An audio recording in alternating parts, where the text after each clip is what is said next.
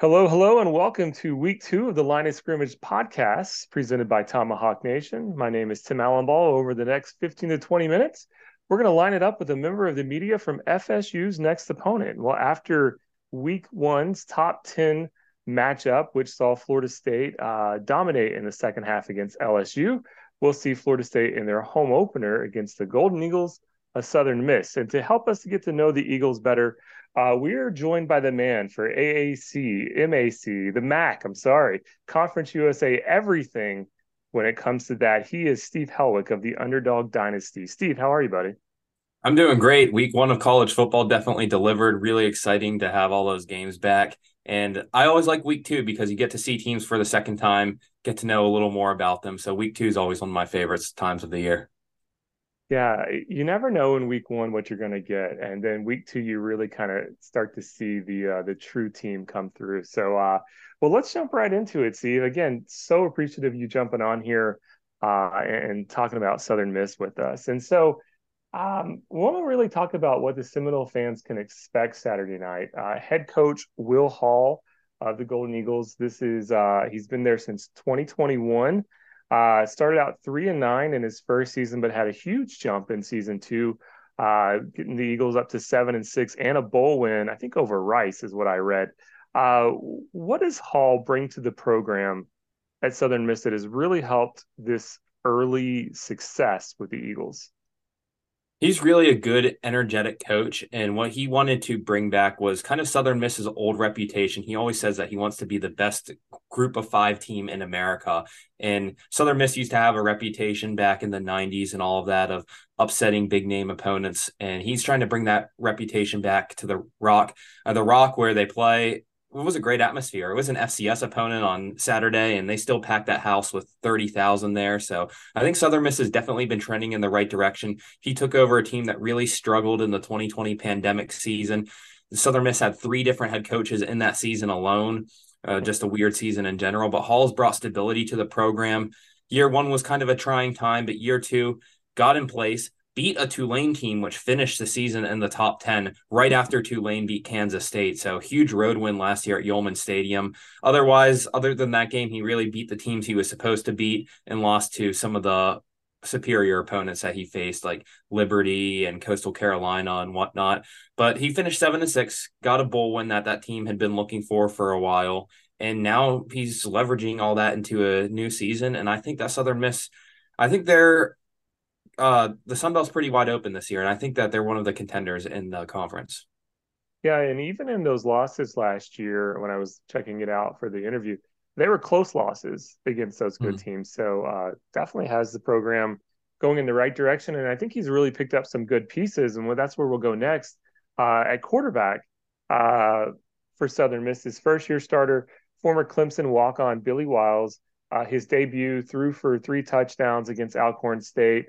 And Coach Hall was quoted, I don't know if I have it exactly right, but saying that with Wiles at quarterback, it allowed them to have some fun on offenses. They were allowed to do a lot more multiple looks than it sounds like they've done in the past. It's early, but is Wiles probably the best quarterback Hall has had in his short time at Southern Miss?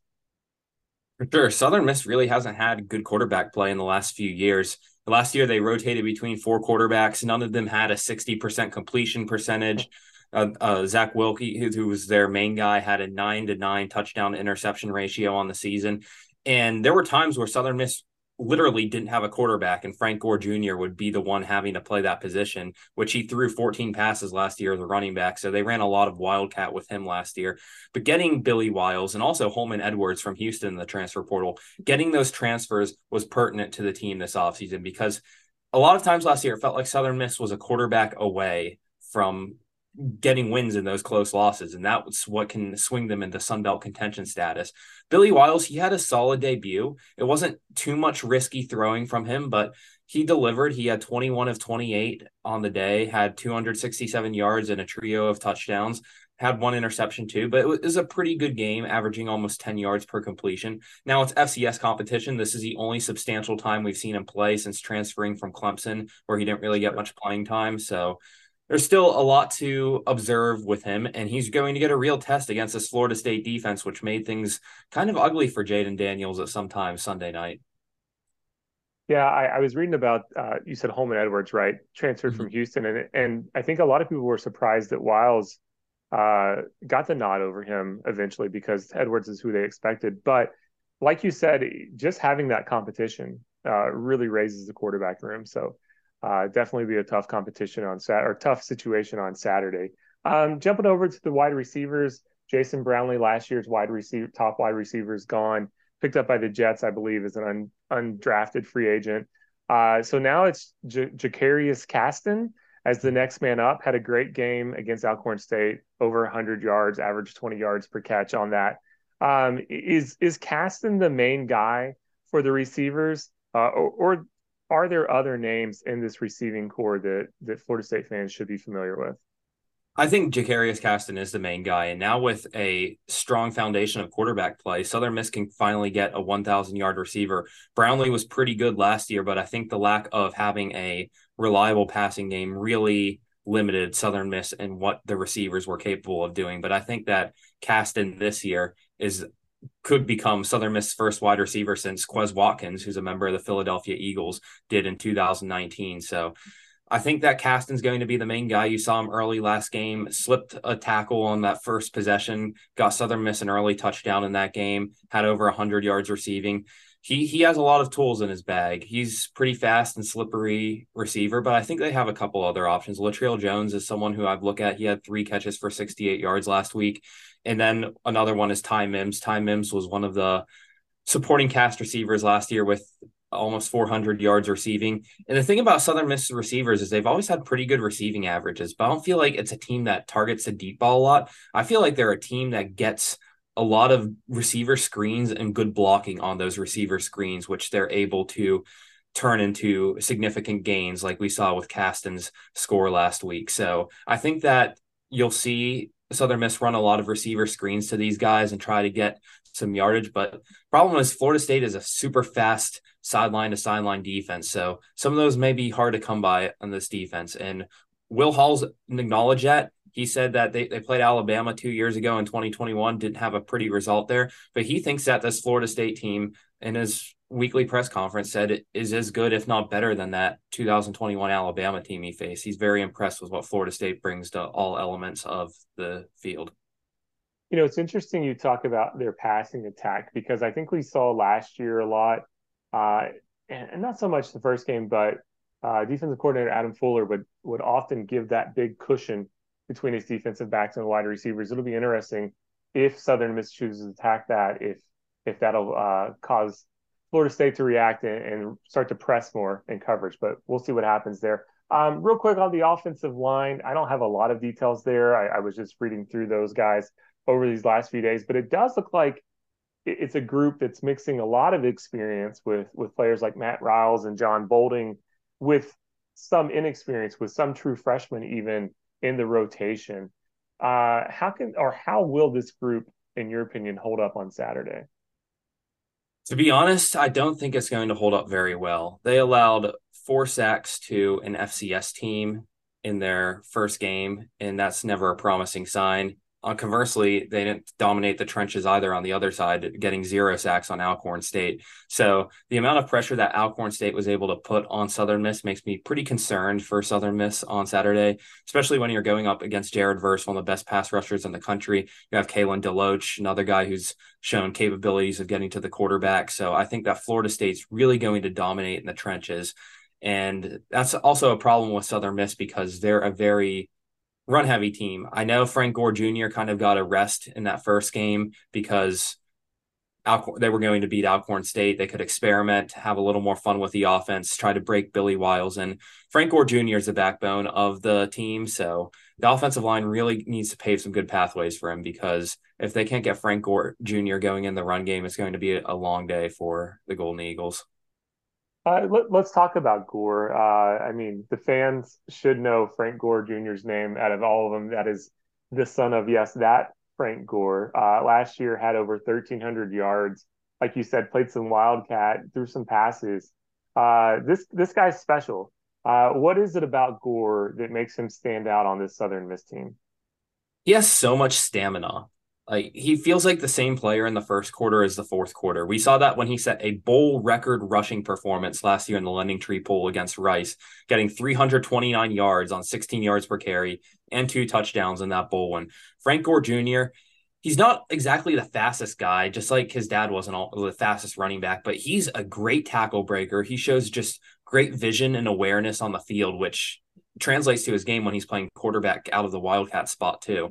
And he's really good at finding a lane and just going through it. And I think that Frank Gore Jr., I think he's a future NFL back. I don't know what round he'd be selected in, but given that pedigree that he has in his family and what he's been able to accomplish at Southern Miss, I think Frank Gore Jr. is definitely the real deal. Now, how's he going to hold up behind this offensive line?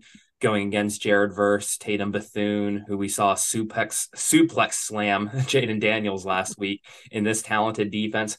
I don't know how Frank Gore Jr. is going to handle this opponent because it's definitely a challenging one. I know against Alabama in 2021, he only had 9 carries for 70 yards. So these teams can be very challenging, but that doesn't take away for what Frank Gore Jr. is really able to accomplish when he's playing Sunbelt opponents on a weekly basis or when he's in bowl season. Florida State's just something else right now that I'm not sure how well Southern Miss is going to be able to establish a running game. But if they can, that is definitely a good sign for the offensive line and Gore Jr. Yeah, I'm excited about seeing Gore. I do wish he had a little bit better offensive line, or we were seeing him line up against opponent more, kind of on that level, because I do think he is special, and I do think he is somebody that can play in the league, like you said. Let's jump over to defense. You kind of hinted at it when we were talking about the offensive line. Last year, defense was one of the best when it came to getting into the backfield. Had over 100 tackles for loss, but they've lost Dominique Quiwan. And then Avery Habas is out with a heart procedure, unfortunately. So I really hate to see that for that young man. But can the Nasty Bunch, as they call themselves, still generate the necessary pressure this year? And if so, who's going to step in to fill that void?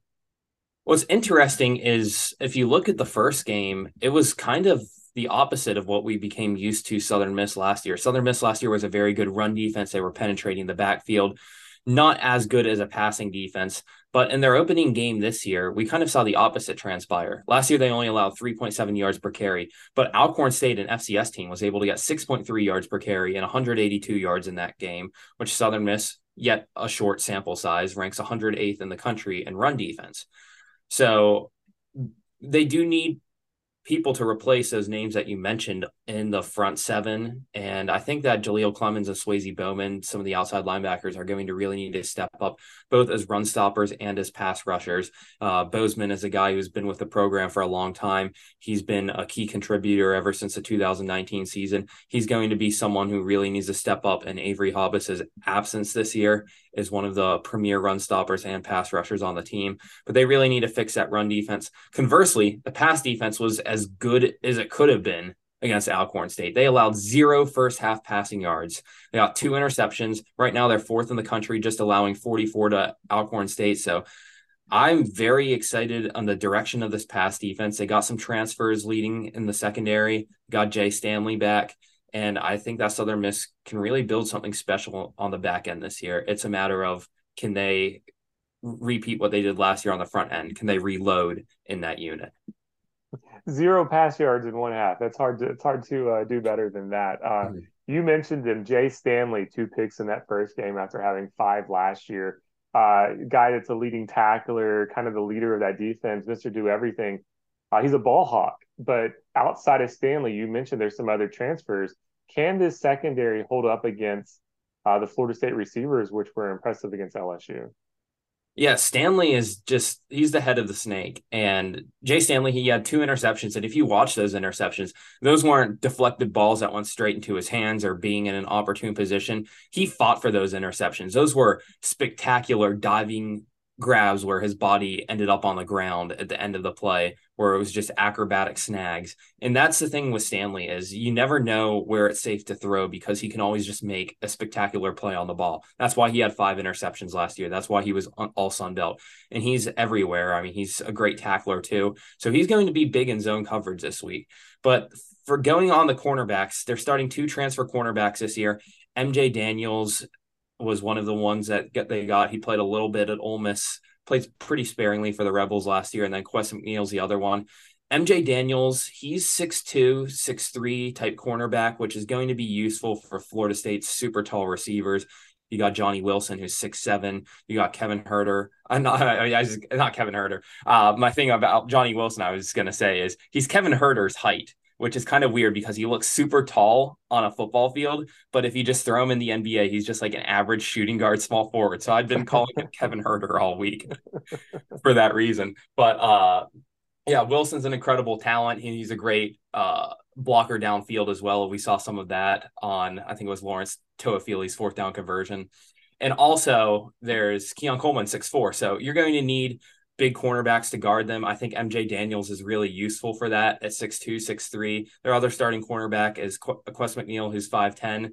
But this was a good cornerback group in week one. They showed a lot against Alcorn State, but this is a whole different animal you're facing with Florida State. I mean, outside of Washington and maybe Ohio State, this might be the best receiving core in the country. We saw what Keon Coleman did in the game one. Johnny Wilson, he had a few drops, but otherwise, Johnny Wilson has been an incredible downfield threat. We saw him last year basically help win the Cheez-It Bowl toward the end of the game. So Florida State's receivers are going to be a very tough task for this defensive back crew, even though I think it's vastly improved over Southern Miss's secondary from the prior year. All right, Steve, final thoughts. What's going to happen on Saturday night? I know everybody likes to point back to 80, I think 89 with Brett Favre and that Southern Miss magic, but can the magic show back up Saturday night? I'm going to say no, and it won't even be as close as what was it, the Independence Bowl in 2017, I think it was, where it was 42-13. I think it's going to be even a little more separated than that Independence Bowl that we saw between Florida State and Southern Miss. Florida State was a team that I had preseason in my college football playoff. I was at that Cheez-It Bowl last year. I saw what this team was capable of, what they returned. Jordan Travis is just a remarkable story of somebody. I mean, sometimes we see so many of these Heisman candidates, these Bryce Youngs, or even Johnny Manziel's. These guys just it clicks with them right away. But we saw Jordan Travis go through the struggles of the 2020 season and all of that, and to get to where he is now is a Heisman candidate, one of the top quarterbacks in the country. It's really cool to see that development. So I think that Travis can take this offense, and I think he can do whatever he wants basically on Saturday. Southern Miss, I mean, they showed good signs on defense in the opener, but Florida State's just a different animal this year. I mean, they're stacked in the running game. They have three good running backs that they rotate in. As earlier I said, as talented as a receiving core as possible. And then they got a great tight end from South Carolina, Jaheim Bell. They're going to score over 50 points, I think, on Southern Miss. I think it's going to be a final score like 52-10 this week is how I see this one coming. And Southern Miss is not they're going to have their struggles, especially in the trenches. I mean, we've seen a lot of teams that are kind of swinging up a weight class in week one. What was the biggest problem is they couldn't establish the run. So for Southern Miss being a team that's very predicated on the run game, if they can't establish that, it's going to be a long day for Billy Wiles, who's going to have to be in a constant third and long situations and forcing downfield throws to a Florida State defense, which I know they allowed a lot of passing yards last week, but I still think that it's a pretty good defense, and I think they have a lot of talent in that secondary as well.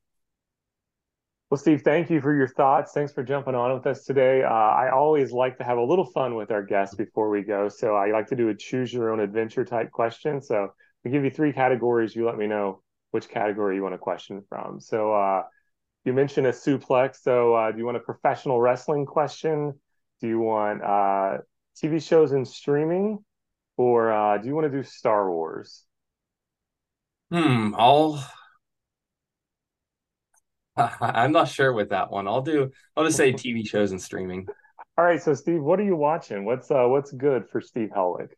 Okay, well, I'm watching college football. I'm watching Yeah. all under 33 teams, but I haven't been too much of a gotten into too many shows. There's two that I found that I really liked. One was Euphoria, which I watched in 2022. in January when that was really big. And another show I really like is Dave, the one with Lil Dicky, the rapper. I thought that's really creative writing and really interesting show with a lot of plot twists and good writing. So those were probably the two shows that I've really watched full seasons of in my entire life. Well, I know it's going to be hard for you covering everything that you cover. When I was looking you up on Twitter, your bio was just like pick a conference that's in the group of five, and Steve covers it. So Steve, take a minute, tell everybody where they can find you, where they can see your work, and how they can get to know you a little bit better.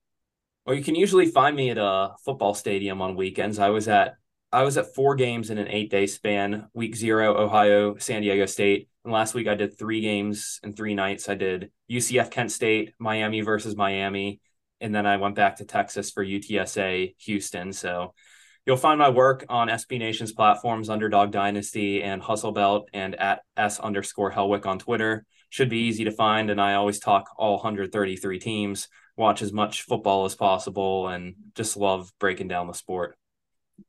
Well, Steve, you sound like the busiest man alive. So thank you so much for carving out some time for us. I think you said you have like four other podcasts to do today. So thanks for jumping on with us.